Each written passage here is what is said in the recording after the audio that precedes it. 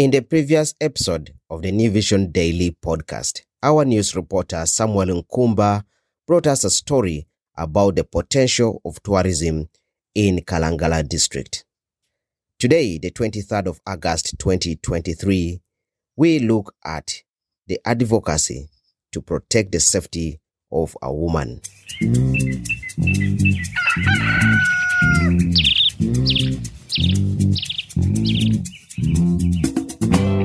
My name is Joseph Omagor, and this is the New Vision Daily podcast. Today we are in Gulu, where human rights advocates and judicial officers are encouraging Ugandans, especially women, to report violations against the human rights and dignity of a woman. This is being spearheaded by the Honorable Justice Susan Okalany of the High Court.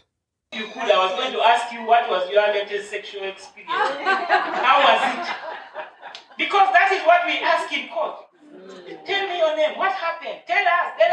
And you expect something. Oh, yesterday I was going to the well. Then a man caught me. Then he did this. From that statement, the Honorable Justice of the Uganda High Court, Susan Okalany, is very aware of the potential legal barriers that block women from speaking up against violence.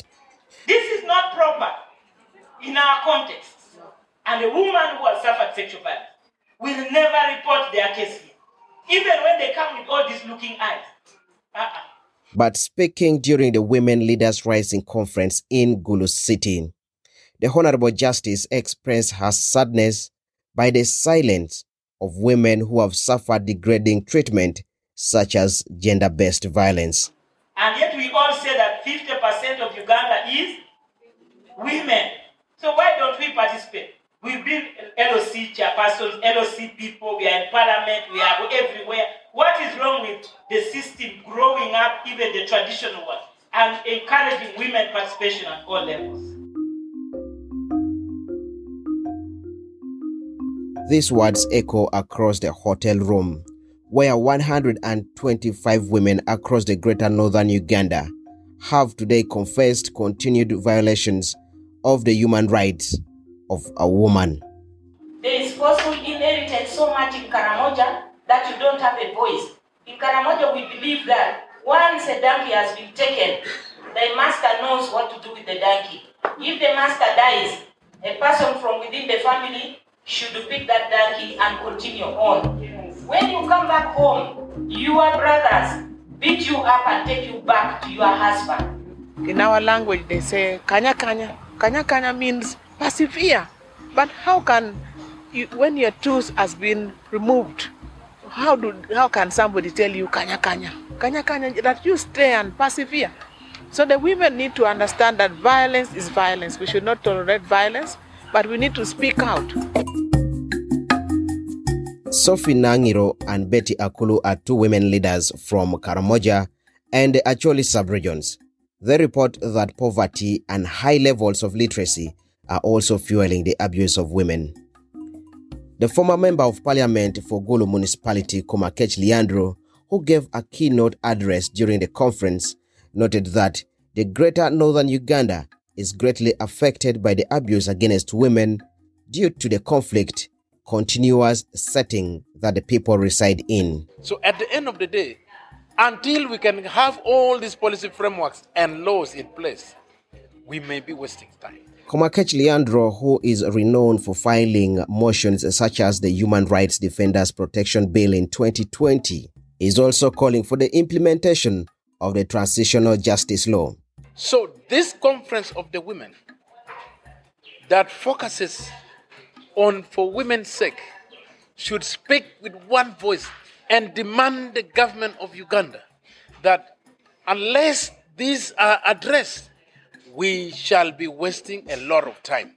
While the Ministry of Gender, represented by Doreen Lacote, encourages women to educate and empower themselves financially. So just briefly about programs that support women at the Ministry of Gender. Of course, we have the Youth Livelihood Program. We have the Women Entrepreneurship Program. As you know, you get some money, you are in groups, then eventually you return the money.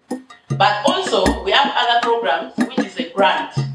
The Women Leaders Rising Conference focused on the fact that despite the government of Uganda's effort to put in place a comprehensive policy framework to address gender challenges, including the National Transitional Policy, the National Policy on Elimination of Gender-Based Violence, which is also known as the GBV Policy, and the National Action Plan 3 on Women, Peace and Security, there is a gap in translating policy recommendations into actionable steps with tangible impact at local, community, and individual levels.